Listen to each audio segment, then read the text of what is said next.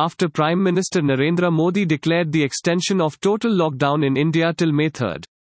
The Ministry of Civil Aviation has decided that all flyings will continue suspended at this time. All domestic and international listed airline services will remain suspended till 11:59 p.m. on May 3. The aviation division hit hard by the coronavirus pandemic.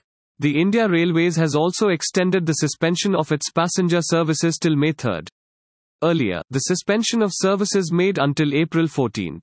This was the closing day of the 21-day coronavirus pandemic lockdown. However, looking at the surge in the coronavirus cases, the government took the decision to extend the lockdown by 21 more days. Thanks for listening to the latest news Suno. Be sure to visit latestnewssuno.com to join the conversation, access the show notes, and discover our fantastic bonus content. Subscribe to our podcast on Spotify, iTunes or Google Podcast. अब news सुनो बस 60 second में.